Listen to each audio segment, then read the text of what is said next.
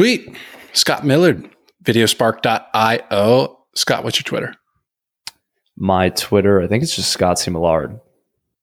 Millard? Scott Millard, Scott C. Millard. Oh, yeah, that's how you I say just it. said it wrong. Yeah, It's so embarrassing. See, I don't know you. You don't know me. And here I am. First impression, just says your last name wrong. I think like 80% of people say it like that at least. So I bet. I stopped correcting people a while ago. So stand corrected. Scott Millard. Okay. We're both in client ascension. Outside of that, man, like tell us who you are. You run an agency, making at least probably minimum $30,000 per month. You're crushing it. Like, tell us a little bit more about who you are. Yeah. Well, first of all, thanks for having me on. I always enjoy doing this, and I haven't gotten to be on a lot of these yet. So this is kind of something cool to get into. But yeah, essentially, I guess you could call it an agency. I more so classify it as a productized service. So I started and run VideoSpark, and we are essentially a easy video solution for software companies to get short video ads done. I say it's a productized service because you can think about it kind of like, instead of working with an agency and getting these custom project scopes and everything like that, we make it as easy as possible with these preset packages to get high quality studio level video animations essentially to software companies all over the world. So I started this about a year ago, 13 months. And joined Client Ascension 10 months ago, I think. So like only a couple months after I started it, I was doing like $3,000 a month. They helped me 10x. So we're bouncing between. This is a Client Ascension commercial. Yeah. Well, I always have to shout them out because they really changed my life.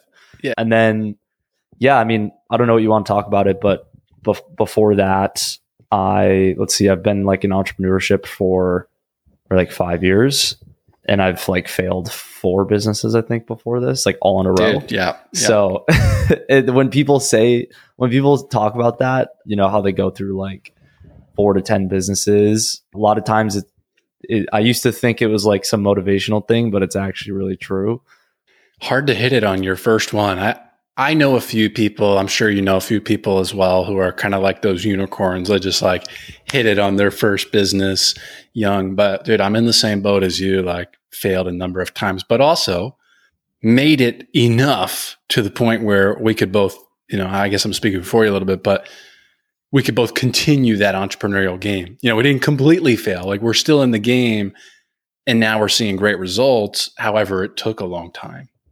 Took some failures. And the crazy thing too is and I can speak for you too now in exchange, but I feel like when you get that first thing that works, you actually feel like you're just getting started, which is really weird because, like I said, you know, you can fail 5 businesses and it's really just like the tutorial round in a video game or something. So once you get that first successful thing, you're like, wow, this really actually is the beginning. And I think another interesting thing to add into, depending on, I'm not entirely sure who your demographic for this is, but I thought that life kind of like the end all be all was like $10,000 a month or whatever. Yeah, dude. Oh, been there. And maybe it was before inflation. Maybe it was. Yeah. But that's really just the beginning, and like not being forced to basically go into a job and be on that set schedule and stuff is really the most life-changing thing from what I've experienced. So isn't that an interesting thing? The $10,000 a month. I even used to think like, oh, all I would need is $5,000 a month. And I've heard other people say that too. What started to change in your mind? Like what made you shift to the perspective that you have now that we're kind of talking about? Like $10,000 a month is just the start. Yeah, there's like 2 different ways to look at it. One is purely financial. So to cover that first, and depending on where you are, obviously, well, I guess not obviously, but I'm based in the US, and are you a US citizen? You're traveling so much. I am, okay. So you know how the taxes work, right? So you make $10,000 a month. That tax bracket, I guess, depending on what state you're in, let's just say it's like 25% or 20%. Okay. So there goes $2,000. And now you're left with $8,000. Let's assume even if you're doing it all by yourself and you don't have like even one team member.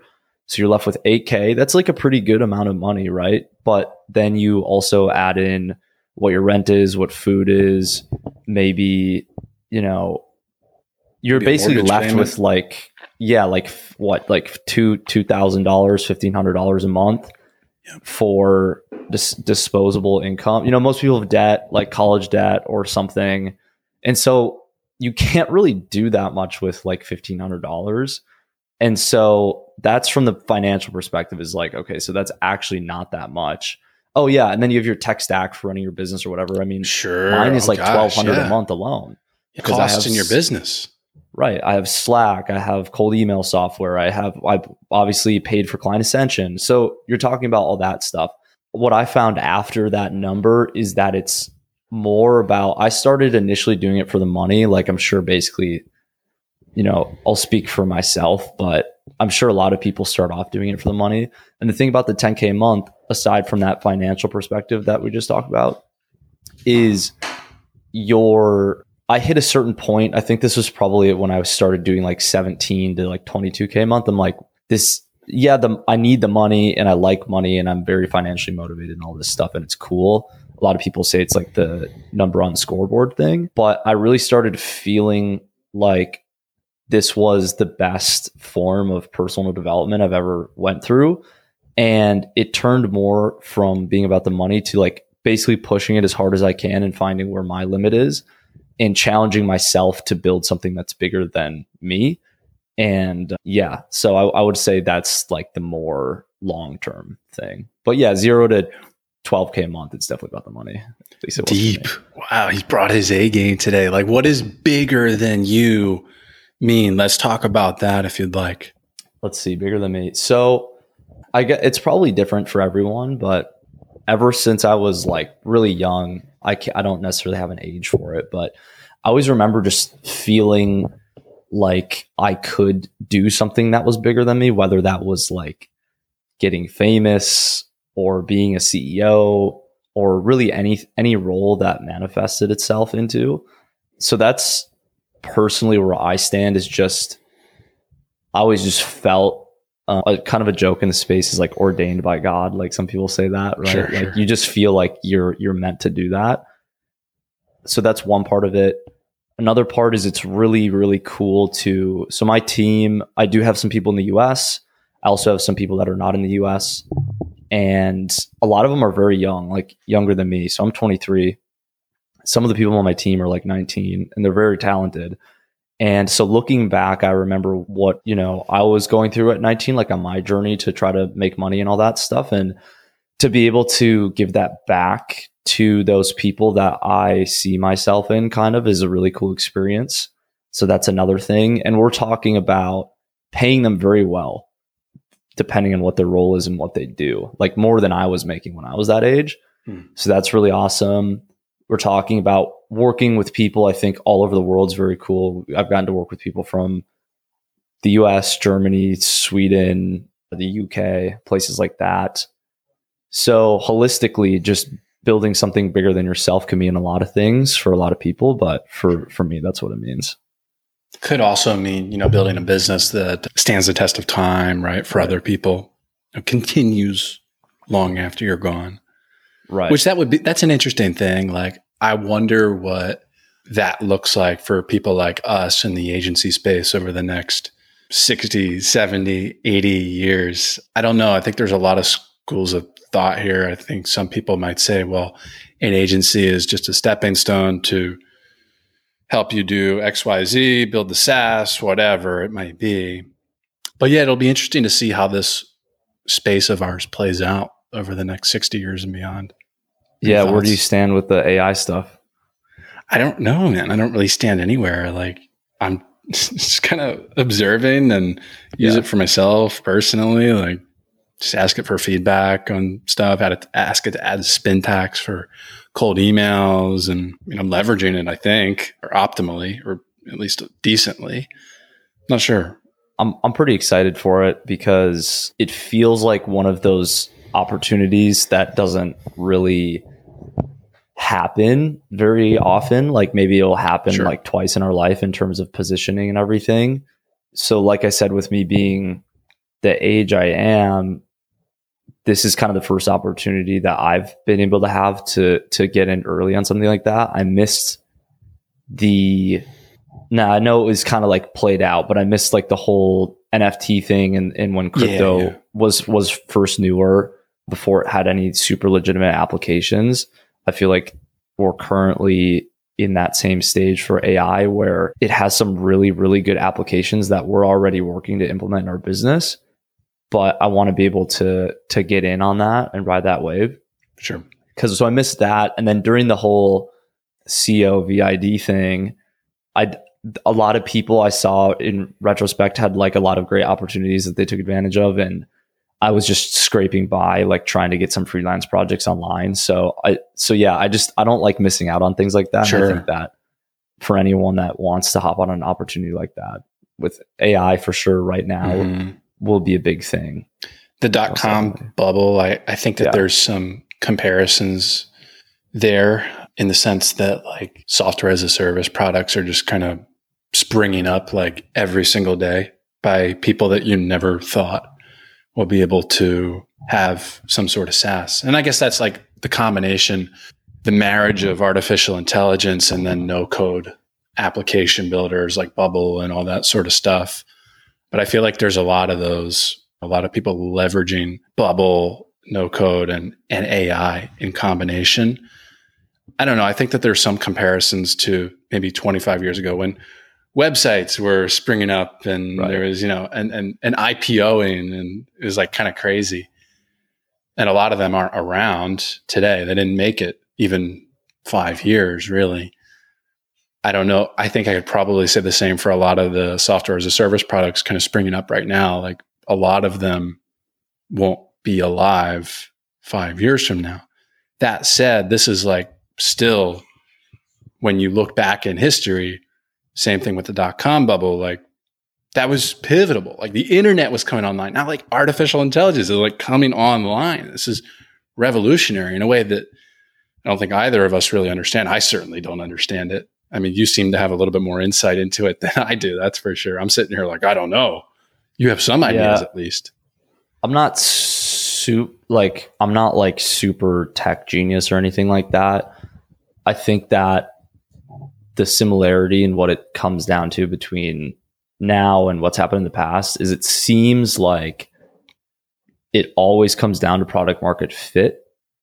And this is something that's relevant to why this business I have right now worked. And it was the first out of, however many, is I think with anything to be successful like that, regardless if it's tech or not, like you need to have something good that has even better positioning. So in the case of AI, like the only ones, and no code SaaS, like the only ones that will last are the ones that have product market fit, even if quality was the same across the board. So that would be my prediction for that. Like look at why Salesforce is so big, right? Product market fit. Right. At least I think. I see. I could be wrong, but. Would you say that that's like a good lens to look at things through when considering to start some other venture or launch a product? Like, is that the lens that you would look at it through for your next venture? There's probably a couple you could look through, but from my experience and seeing what has happened in the previous businesses and why they didn't work, and then looking at other successful businesses. I mean, at the end of the day, if you don't have product market fit, then like no. What's an example of like a bad one? Bad product market fit. Like an actual business or just in theoretical, like anything. So I'll use one of the previous like businesses we had. So one of them was, the first one I ever did was like a vacation rental property management agency, which sounds like it might be a good idea with the popularity of Airbnbs and all this like fractional real estate investing and stuff. Yep. And there was a couple other factors that made the business not work either, like the sales model and stuff like that, which is why I said there's more than one lens you can look through. But essentially that didn't work because we positioned ourselves in Vail, Colorado, which is, again, sounds good because that's like where the highest demand is essentially for short-term rentals in the United States. And we did all the research and stuff. what we didn't realize is that the competition there is also the highest.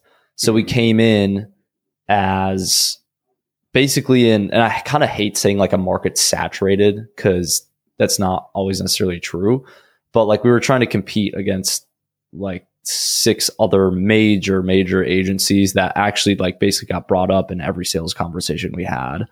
So that was an uphill battle. So that would be an example.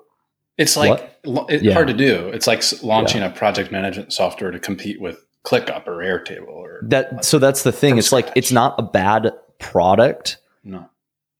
And it's in a good market. It's just that version of the product market fit why it didn't work was there was already companies that had filled that market gap. So you need to find a market gap. So what would have been better for us, probably in retrospect, is actually coming up with an offer or service that wasn't the actual management itself, but, you know, talking about the SaaS, maybe we would have came up with a software where you can, you know, list your own rental instead, or you can recruit people to, you know, manage your rental for you. I don't know. I'm just kind of spitballing, but it's like, wasn't a bad market. It just was the wrong kind of business model and sales model. And we went into it with too much competition. So product market fit is like a very broad term, honestly. And there's a lot of little things that go into it like that, but that would be an idea of a horrible product market fit. Sure. So let's talk a little bit more about you and your journey. You want to do that? Sure. How did you get here? Broad question. So, okay, I'll give you like a 5-minute version. So I'm from Minnesota originally. I went to high school, basically, you know, 1st through 12th grade. I did not enjoy school at all. I didn't enjoy a second of it. So I wanted to take a gap year after I graduated high school. You know, God bless my family, but they're all like engineers and nurses and stuff. So when I was going to do that, you know, I had external pressures that were like my family and some other people that wanted the best for me. And so they were like, you know, this is like an awful idea. There's no way that this happens. So I started applying to just, you know, wherever. I probably only applied to like 3 schools, and I got waitlisted at like all of them basically. And then I was doing a Google startup weekend, which for anyone that doesn't know what that is, basically you get together, it's sponsored by Google, and you get together with a group of people you've never met before. And within like 48 or 72 hours, you go from basically idea on a napkin to MVP business model, and you pitch it in front of everyone and stuff. It's a really great experience. I highly recommend it. And at one of those events, I went to 2 or 3. And at one of those events, the associate dean of some school was like, "Hey, have you seen this program? You should apply to it." And at this point, I was like, I had applied to schools, but I already knew. I was like, this just isn't right. But she's like, "Well, there's this new scholarship. It's for entrepreneurs. You should apply, whatever." So I applied to it. It was a full ride scholarship. I ended up getting it. And I felt like I didn't really have a choice when I got offered it. And like, it would be really stupid to not go to school and say no to that. So I went there. I was there for 1 semester. I would say like a week in, I already knew. I was like, there's no way this is what I'm supposed to do. Like, it just feels so wrong. And it was a $100,000 scholarship. And so I went to them and I'm like, hey, I ended up meeting this guy who was like my first mentor. And that's how we started the Colorado vacation rental thing. I'm like, I'm going to go try this thing out. Here's the business model. Here's all of the numbers on the market and everything. And she's like, you can't do this. I'm like, what are you talking about? This is an entrepreneurship program. What? You're telling me I can't do this? So they basically were like, if you leave, you'll be, you know, giving up your scholarship. So I ended up leaving a semester in. I packed up all my stuff into my 2010 Honda Accord or something like that. And I drove from Minnesota to Colorado. I lived in Eagle Vale, Colorado, which is halfway between Vail and Beaver Creek, for 10 months to a year.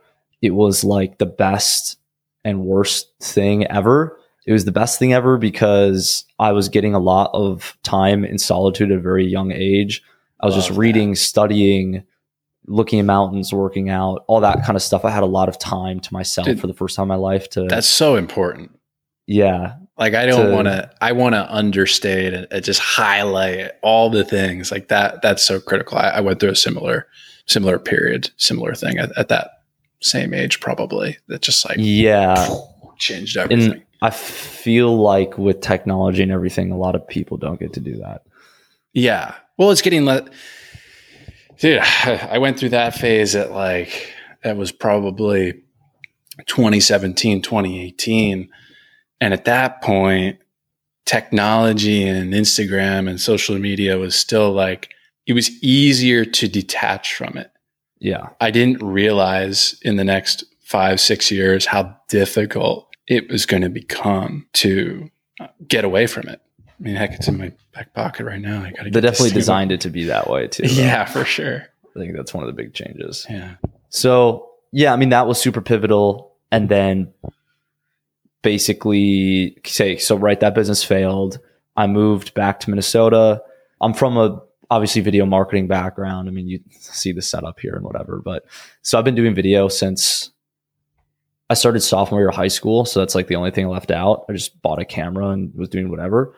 So when I came back to Minnesota, I tried doing a very small like agency model with me and a friend.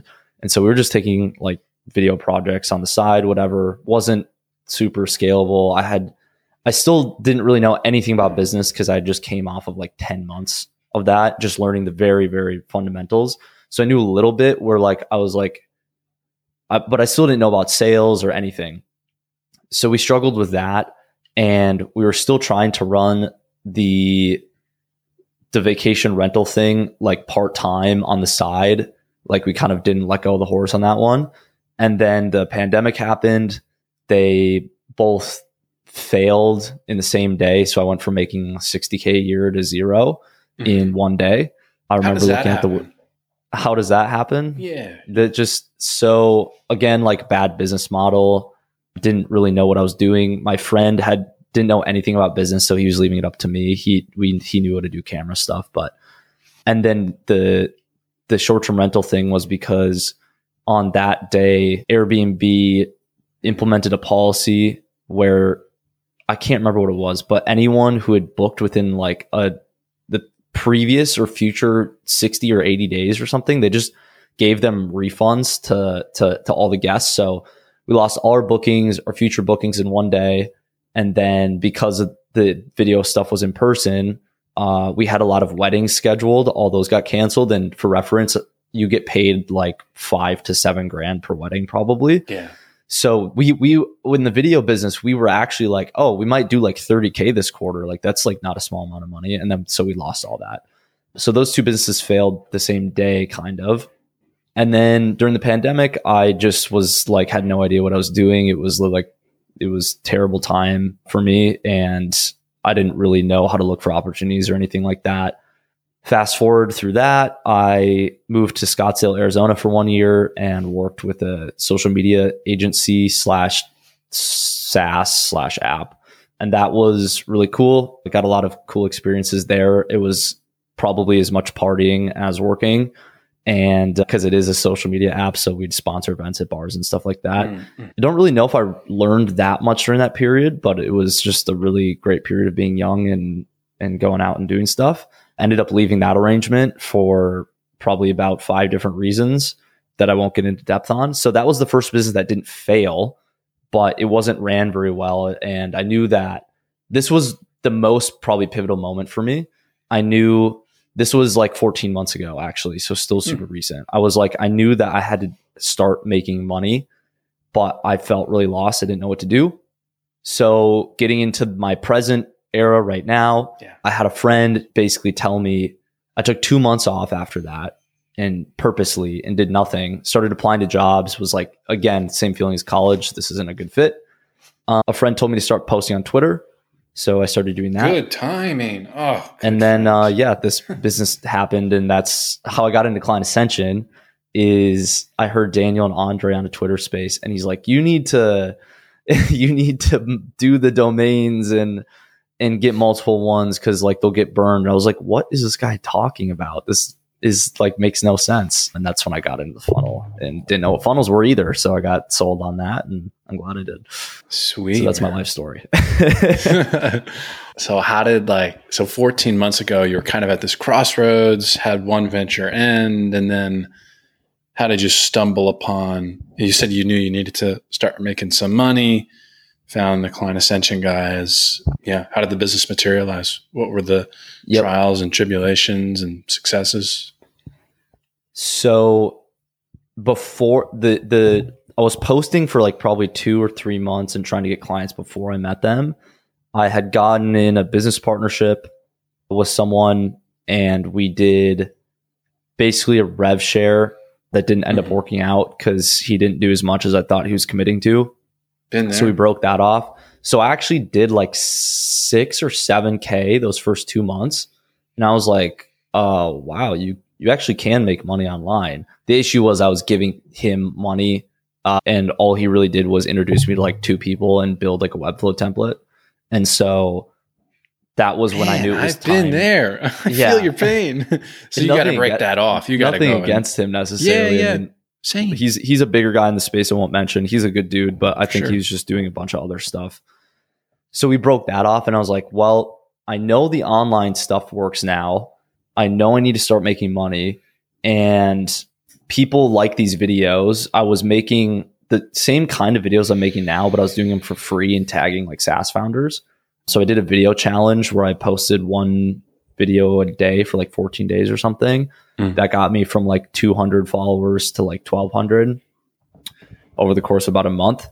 And then I started getting these paid projects because the guy introduced me to people. So I knew that it worked, but I was stuck at like 5K a month. And then that's when I got into the Client Ascension funnel because their messaging was so good. It was literally meant for me. It was like, if you're running an agency and you're stuck at, like 4 to 6K a month and you don't know how to do sales, outbound marketing, all this stuff, join this program. So I learned more doing a year, not even a year, like 10 months or 8 months of that program that I learned in like I've ever learned doing anything else remotely close. I mean, I even was like I tried being a real estate agent for 6 or 8 months somewhere in that timeline that I told you about. And I'd sold a house, and I even learned more in Client Ascension than doing that whole process and like actually selling a house and stuff. It's ridiculous. So yeah. Real estate's a shiny object too. I've been there. We have very similar journeys. You're like a B2C therapist. What's that? You're like a B2C therapist. I thought being an agent would be more about the actual real estate. It's actually more about like being someone's personal therapist, and it was ridiculous for me and I hated it. Interesting. Yeah. No, I would not choose that job. That's what it is. Being a realtor is a job. Yeah. It's all the downside, honestly. The only upside is your income's not capped, but for anyone that's thinking about it or doesn't know what it is, to explain it in 30 seconds, basically you're an agent, right? So you're representing buyers or sellers, and you can make a lot of money, but you have to spend a lot of money too, and upfront. So my issue was I had no money, and my broker was like, hey man, you need to do like marketing and stuff. And he's like, it's going to cost money. And I was like, I thought this was to make money. Right.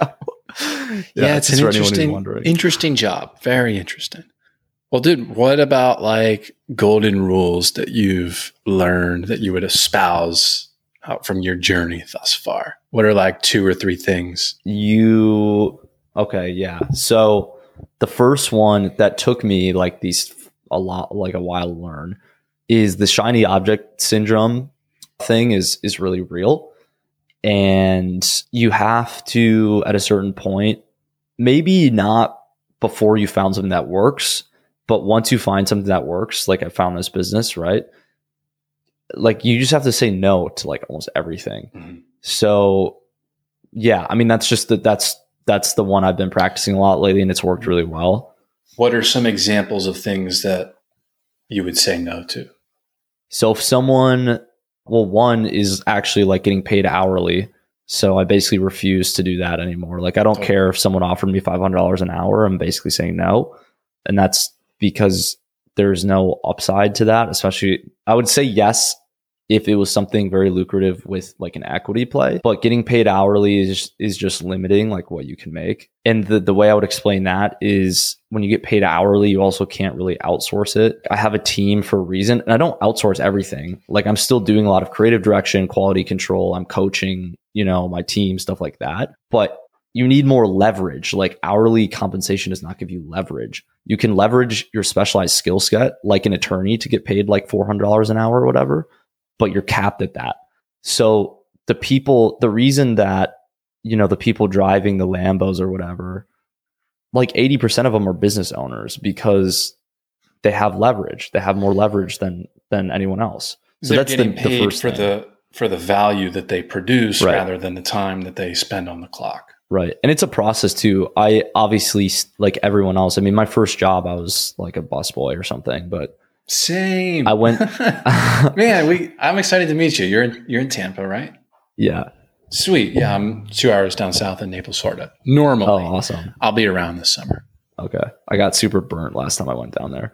And it's a process too. Like, okay, so you start getting paid hourly. There's nothing wrong with getting paid hourly. I'm just saying as an end. Sure. Like, I don't want to sound like an asshole, but I'm just saying as like an end goal, your goal should be to have ownership in something and not be paid based on your time, right? The second thing that helped me besides that, maybe we'll count those as two. So like always be focused on what is working best, or like one thing, and then always be thinking how you can be providing more value and leveraging stuff. And then the third thing is just consistency. It sounds so cliche, and I'm sure this is the same stuff you hear on like every YouTube video or whatever, but I wouldn't have been able to like do this business if I wasn't showing up every day.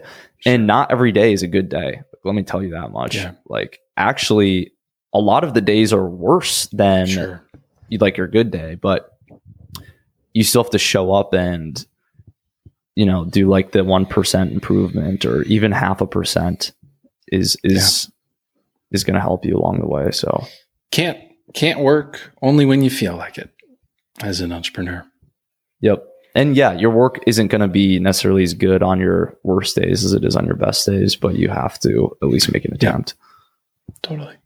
Consistency also, I would say, in that just remaining committed. Now, you also have to know when to fold them, know when to hold them and know when to fold them. But like remaining consistent in whatever your offer is, instead of like changing every 3 to 6 or even 12 months, like you just lose all that momentum. And then you get 5 years down the line and you're like, well, shit, if I just kept doing that one thing 5 years ago, if I'd stuck with that, remained consistent, I would actually be super successful today. Yeah, dude, I think about it too. Like there were so many things that I moved on from that I look back on and I'm like, wow, now I know people in that industry that did that thing at the same time as me that are like insane levels of that thing now that I'm just like, wow, I shouldn't have moved on from that thing. Like, how do you know when to call it? At that. How do you know?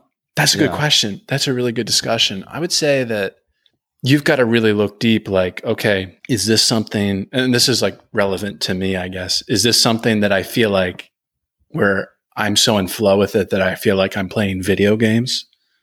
Yeah. And is it something that I'm really good at? And then going back to you, like, is there product market fit? I think if you look at those 3 things, that'll give you some insight as to when to hold them and when to fold them. What do you think? Would you add anything? Yeah, I would agree, because if you're missing any one of those, it's not going to work. Like if you can't make money from it, then okay, how are you going to survive? Doesn't work. Even if you have the other two, if there's no product market fit, it kind of goes back to the first one. It's like, then how are you going to make money with it? And then the third one, like, do you enjoy it and can you get in flow state? You can do it. Like that's one of the 3 you can maybe force for a certain amount of time, but you're going to either burn out or you're going to be really bad at it. And I've experienced this too. I mean, even certain parts of my own business, I don't like doing. And that's when you kind of get into like the outsourcing and building a team discussion and what you're not good at. Sure. But the flow state's really important because in order to be consistent, like we talked about, you can't be forcing yourself every day because it's not going to work. Just going through the motions, doing like surface level, shoddy work. One of the things that I always say now is like, you win through superior craftsmanship. And that requires getting in flow. Yeah. And if you don't enjoy what you do, you can't get in flow, which means you're not a real craftsman in the work that you produce, which in other words means you're not a commodity. Very good work. Yeah, commodity. Exactly. That's another thought I always try to have. How can I make that I learned recently? Like, how can I make what I'm doing as far away from a commodity as possible? How do I sophisticate my product and my creativity and this business? How are you thinking about that right now with what you're currently doing? Yeah. So if you think of the core of it, so we're making, again, like for reference, we're making basically 15 to 60 second animated 2D video ads or videos for software companies. So a 30-second video is a commodity in this day and age because you have agencies that'll do it. You'll have freelancers that'll do it. I get undercut by a lot, and I definitely turn away a lot of business of people, like being like, this is too expensive and all that stuff, but it costs more for a reason. So the way I've sophisticated it, that I still work on every day, is there's a certain process we have when so we have like a formal onboarding process. We have formal results. We have formal systems. We have an in-house team. We're now getting into some of the AI stuff. So if you talk about product market fit, the way we've positioned ourselves is if you can get a 30-second video from any of the parties I mentioned, right? If you go to Upwork or Fiverr or something, the issue is they don't have formal systems. They don't have formal results. A lot of the time, they're not in your time zone. Yep. Maybe they barely speak English. Yep. Even if they're fluent in, right? Even if they're fluent in the language you speak, a lot of times they use templates. So there's all these things that, again, like it's better than not having a video if you have a low budget. So that's one thing. And then on the other end of the spectrum with agencies, a lot of times they'll try to put you in a retainer. They just make it hard for you. Like you'll have to do meetings with their creative directors and like all of this stuff, right? A lot of times and I'm speaking because I've worked at an agency. I left that out for my story. So that was like the fourth business that failed. And so I'm speaking from experience. I know both ends of those spectrums because I've been on both. I've been a freelancer. I've worked at an agency. So why not create a product, which is what we do, that is the same product that would be considered a commodity, but it's the highest quality commodity you can get. And then attached to that is a specific and unique way we go about it that makes it easier for the customers, saves them time, which in turn saves them money and headache. They don't have to go hire a full-time video editor. They don't have to use an agency, and they don't have to use a freelancer. So in a nutshell, there's a lot of intricacies, but can't share the trade secrets. Sure. Maybe an info product at some point, but yeah. Well, Scott, hey man, thanks for being here today. Thanks for having me on. Good chat. Yeah. So let's wrap it up here. We've got videospark.io, and just look up Scott Millard on Twitter. Yep. Yeah, I don't think there's any other people with my name that would pop up first. I can check, but yeah, videospark.io is our website. My Twitter is at Scott C. Millard.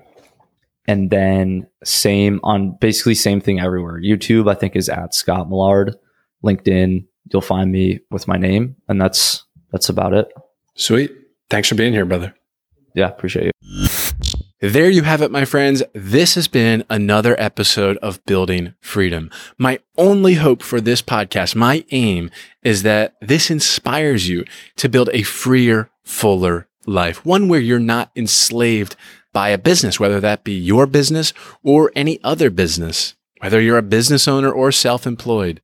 The aim of this show is to help you build a freer, fuller life. And there are many ways to do that. And that's what we showcase on this show each week. Thank you so much for listening. And until next time, be well.